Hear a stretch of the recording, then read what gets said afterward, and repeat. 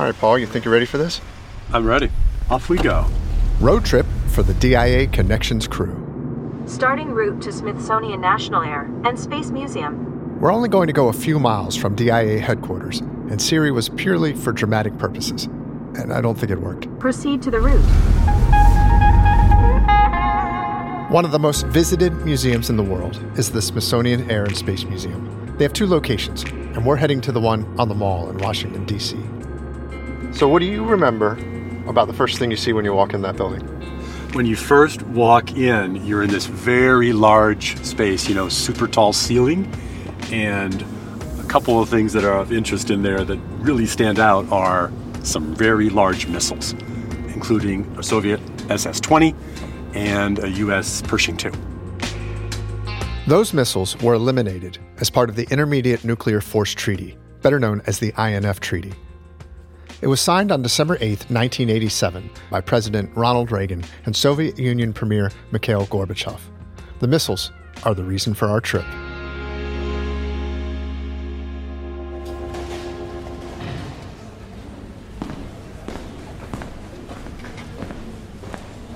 Okay, wow, here I am again. This is such an amazing space. It never ceases to impress me. Wow, and there they are. There's the two missiles, the SS-20 and the Pershing II. Wow, all the way to the roof. Amazing. This is DIA Connections. About how long did it take for these missiles to reach their targets? It would have been a matter of minutes. It would be mutual assured destruction, most likely, and the world as we knew it would never be the same. The one thing I had not counted on was that one person's mind was, in effect, changed overnight by the movie, and that was Ronald Reagan. Conversations about nuclear ballistic missiles, the execution of launch orders for the missiles, and a pair of movies that may have influenced a president to eliminate them. We're calling this episode INF Treaty Part 1, Missiles and Movies. Ladies and gentlemen, the President of the United States and the General Secretary of the Central Committee of the Communist Party of the Soviet Union. The INF Treaty was a watershed moment in the Cold War and in the relationship between the two superpowers. Strong and fundamental moral differences continue to exist between our nations, but today, on this vital issue, at least, we have seen what can be accomplished when we pull together. In 1985, Reagan and Gorbachev, the world's two most powerful men, met for a summit in Geneva, Switzerland, and then again the following year in Reykjavik, Iceland. The latter is regarded as a pivotal moment in nuclear disarmament history. Mr. President, have you made any real progress, sir? Do you have an agreement, Mr. President? Do we have an agreement, sir? Here's Soviet leader Mikhail Gorbachev. Удивительно, что He said, "What is amazing is that everyone seemed to feel that something serious was about to happen, something that would change the situation in the world." Deals between adversarial nations with a lot of history involve lots of details. No need for us to recapitulate all of them here. Instead, we'll offer up some stories in this podcast and the podcast that follows that are a bit more obscure. We like those. But first, let's get an understanding of the Defense Intelligence Agency's contribution to the historic treaty. No treaty before has ever been based on as much verification and on-site inspection and so forth as this one. This is what has been holding it up for so long until we finally got over that hurdle. DIA inspectors would monitor and report on the elimination of these missile systems. Destruction of the weapons began on June 1st, 1988, and was completed 3 years later. But not all the missiles were destroyed. And that's why we went to the Air and Space Museum. The 1987 treaty expressly provided that 15 missiles covered by the treaty, their launchers and support equipment, could be retained solely for static display. That's, of course, after they were rendered inoperable. Jim David is a curator at the museum and an expert on ballistic missiles. He played tour guide to our chief historian, Paul Isaacson.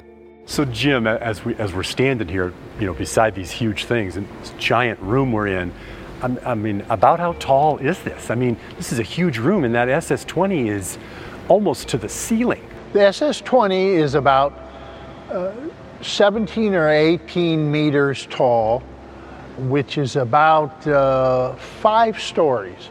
So if you were to lay that missile down on the goal line, it would reach almost to the 20-yard line on that side of the field. Amazing.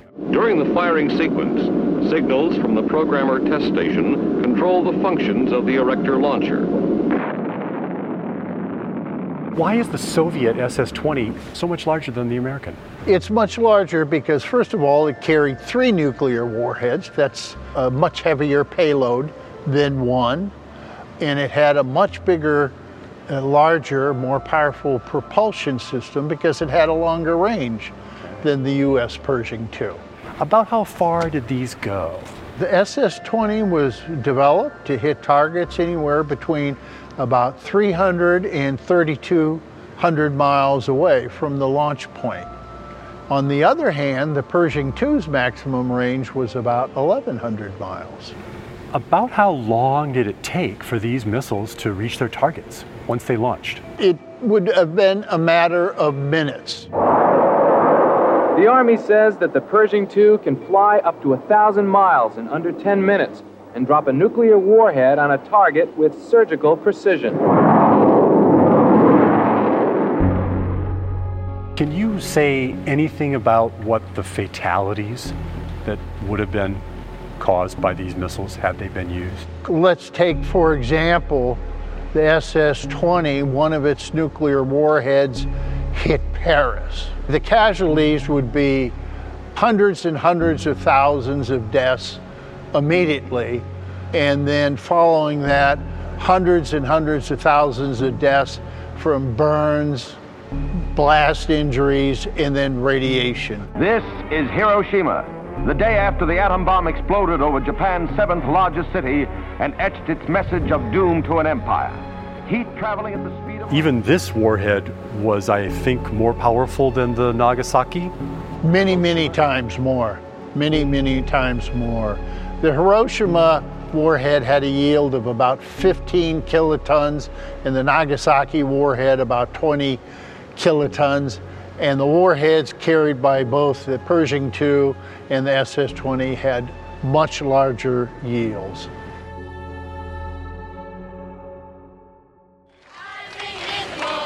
By the early 1980s, the anti-nuclear weapons movement had a full head of steam.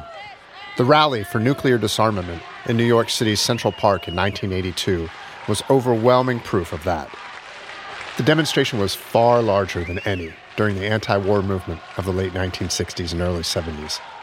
Social activist Abby Hoffman was there. I think it's a turning point, for the whole country and hopefully the whole world. This is the movement of the 80s. There is no doubt about it. This is the issue of the 80s. Estimates put the crowd at 1 million.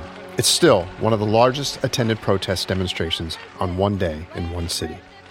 Musician and activist Joan Baez was there too. People have been moved, and they're beginning to realize that the terror is not just of the Russians. The terror is of the fact that these nuclear things exist and that they are threatening our lives, and we must put some trust in attempting to stop the arms race, rather than trusting every single morning when we get up that we're going to make it through that day. But the fact is that they have... The INF Treaty required the U.S. and USSR to eliminate ground-launched nuclear ballistic and cruise missiles that could hit targets from approximately 310 to 3,400 miles.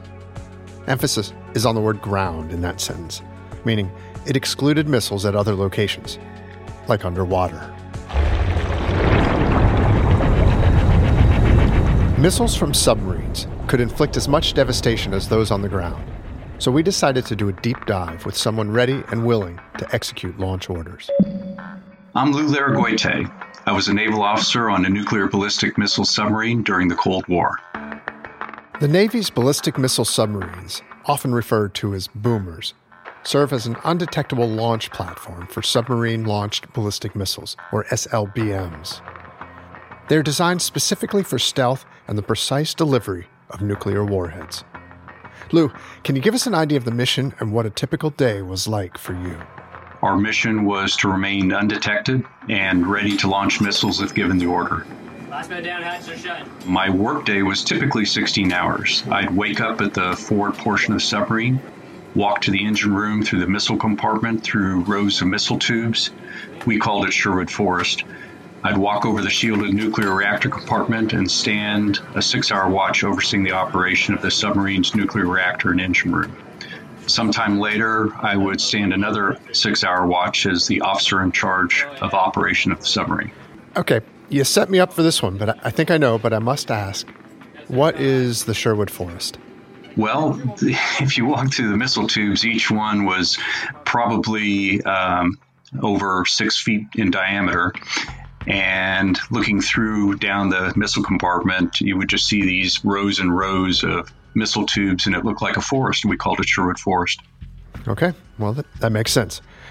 Let me get into the nuts and bolts of this with you. Can you tell me about the process of receiving a launch order?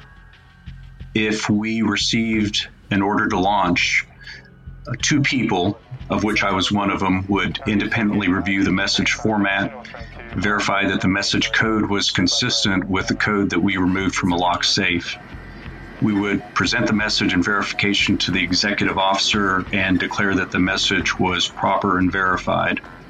At that point, the XO would independently verify the message, and all 3 of us would present it to the captain. At that point, the commanding officer would then declare battle stations in preparation for missile launch if, in fact, it was a valid launch order. Officer deck, honored up 160 feet.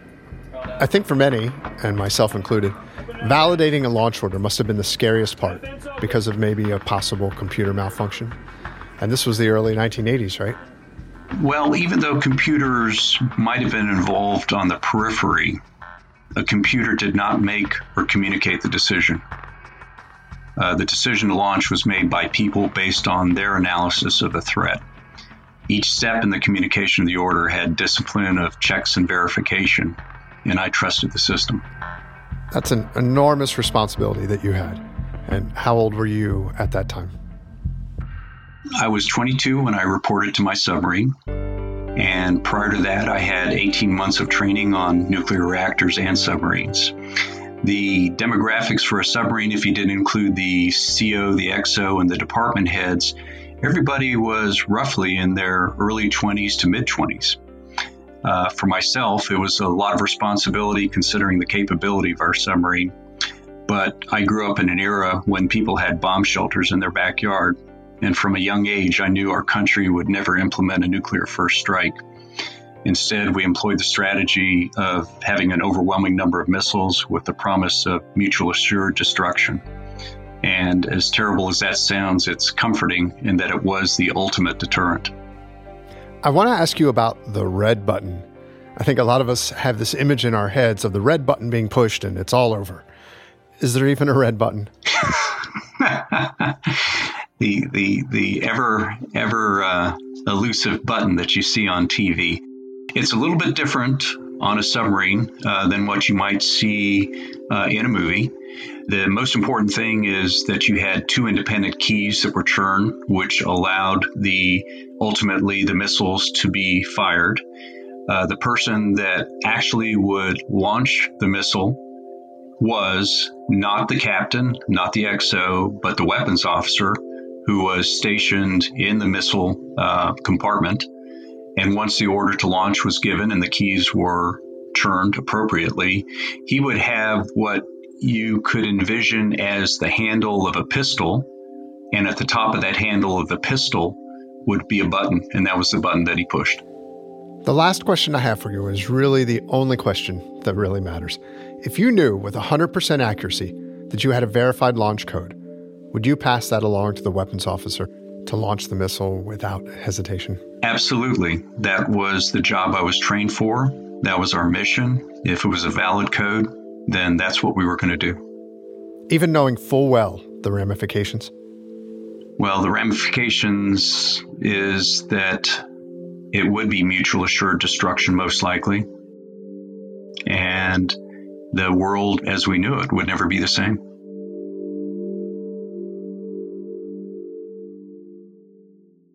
A 1983 opinion poll found that about half of Americans thought they would die in a nuclear war. That might have had something to do with a very popular movie, that raised awareness of an accidental first strike. One might even say it raised it to the level of DEFCON 1. Shall we play a game? In 1983, War Games hit the big screen. It starred Matthew Broderick, and it was a chilling movie about hacking and the vulnerability of networks and computers in a fun sort of way. Let's play Global Thermonuclear War. Fine. It struck a nerve that reached all the way to the White House. Ronald Reagan, a former Hollywood star, screened War Games at Camp David, and it rattled him. General, do you really believe that the enemy would attack without provocation, using so many missiles, bombers, and subs, so that we would have no choice but to totally annihilate them? 5 days after seeing it, the president was in a meeting with General John Vesey, chairman of the Joint Chiefs. Mr. Reagan asked him, could something like this really happen?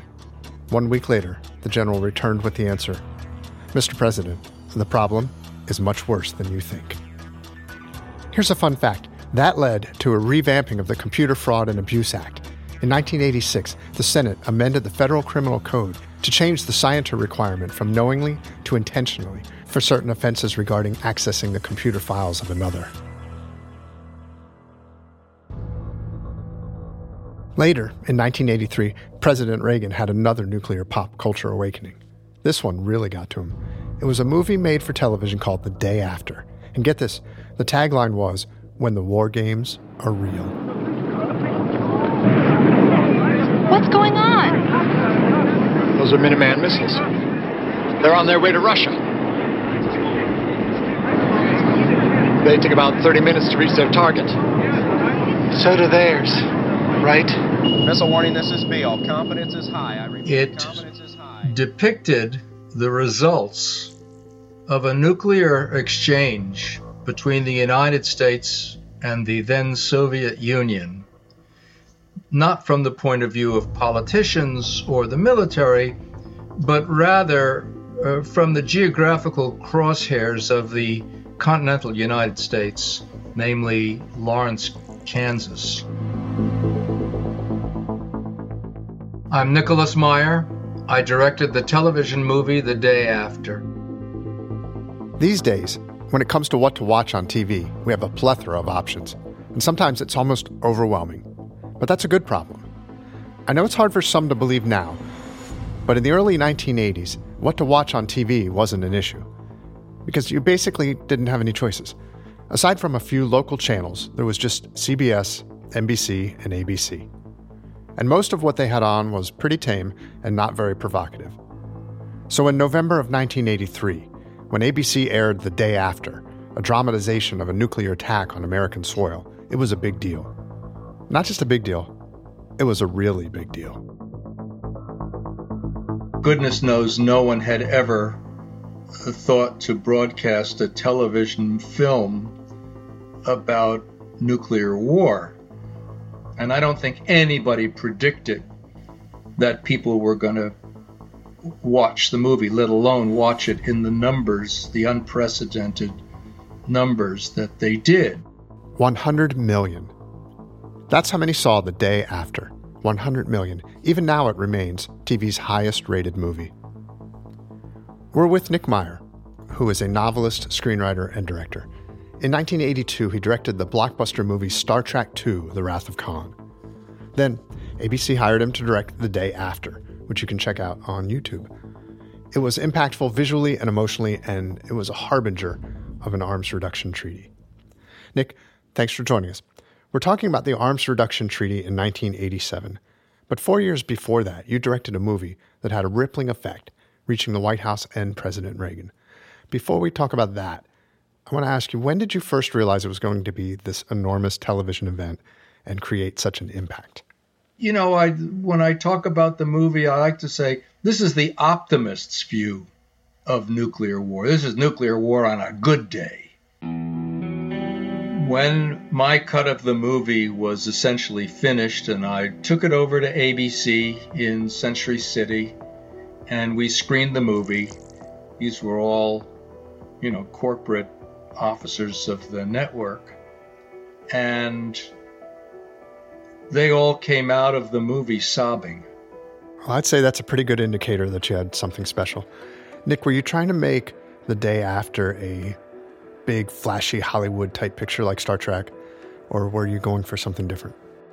If the movie was too good, quote, as a movie, we'd all be talking about the movie and not about what the movie is about. Roger, copy. This is not an exercise.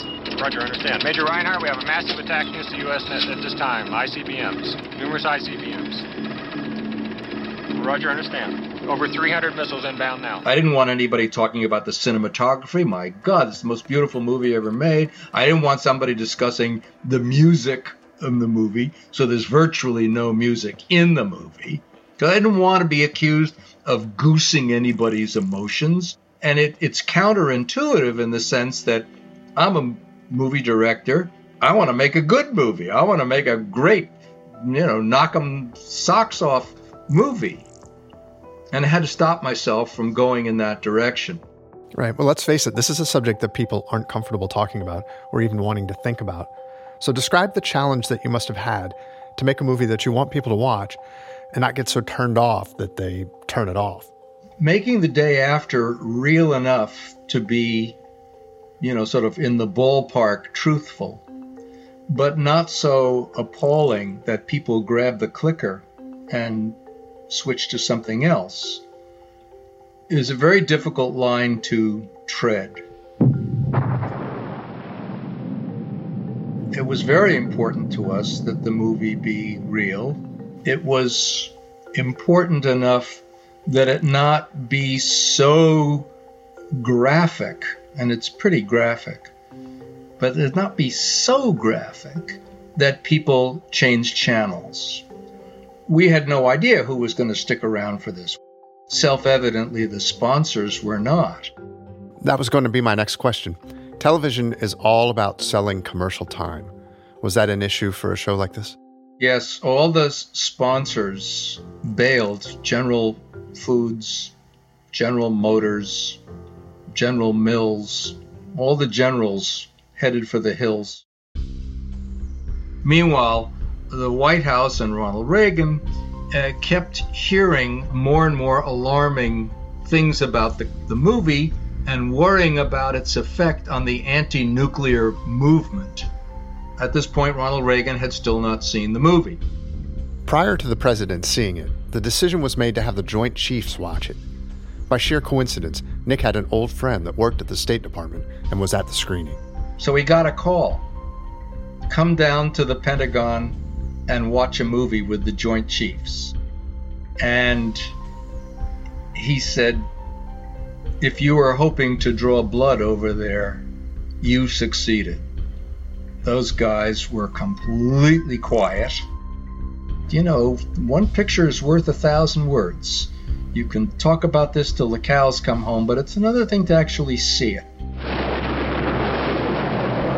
The Joint Chiefs saw people engulfed by fireballs, turned into skeletons and vaporized.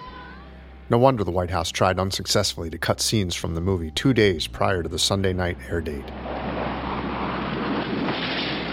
Politics wasn't the only concern. Psychologists were warning audiences that they could experience feelings of depression and helplessness, and suggested watching the show in large groups. An 800 number was set up to help those in need. ABC distributed 500,000 copies of an 8-page viewer guide to schools, libraries, and churches. Even Mr. Rogers was concerned. He had shows about the anxieties that children might experience thinking about a nuclear war. They were called the Conflict series. Like I said earlier, this was more than just a movie. This had become an event. I was certainly aware of the mounting controversy surrounding the prospective airing of the movie. You couldn't not be aware of it. It's a very upsetting movie.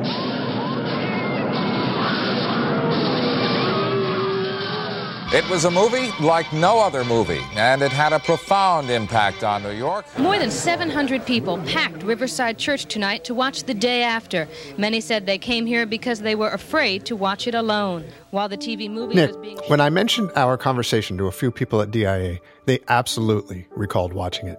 You must have heard hundreds of stories, too. Do any of them stand out? One of them that sticks out in my mind was a general on Castro's staff who said that the Cuban Missile Crisis had not been real to him until he saw the movie. You see the missiles leave the ground. You see people incinerated. And you realize, whoa, wait a minute, this is out there all the time, isn't it? In President Reagan's diary, he wrote this about the day after. Quote, "It's very effective and left me greatly depressed. Whether it will be of help to the anti-nukes or not, I can't say.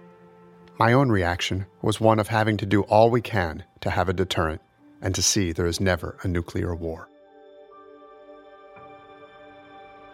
One thing I had not counted on was that one person's mind was, in effect, changed overnight by the movie, and that was Ronald Reagan. Live Tuesday, your favorites from all corners of the music world turn out to entertain and to see who the winners are on the record industry's biggest night, the Grammy Awards. With all the talent at the 1986 Grammy Awards, like Stevie Wonder and Bruce Springsteen, Phil Collins and Whitney Houston and Michael Jackson, it was pretty interesting that it was a song about nuclear catastrophe that opened the show. The song was Russians, and the artist was Sting. If you're unfamiliar, you should really give it a listen. It's a beautiful song. Here's some of the lyrics. "Mr. Reagan says we will protect you. I don't subscribe to this point of view. Believe me when I say to you, I hope the Russians love their children too."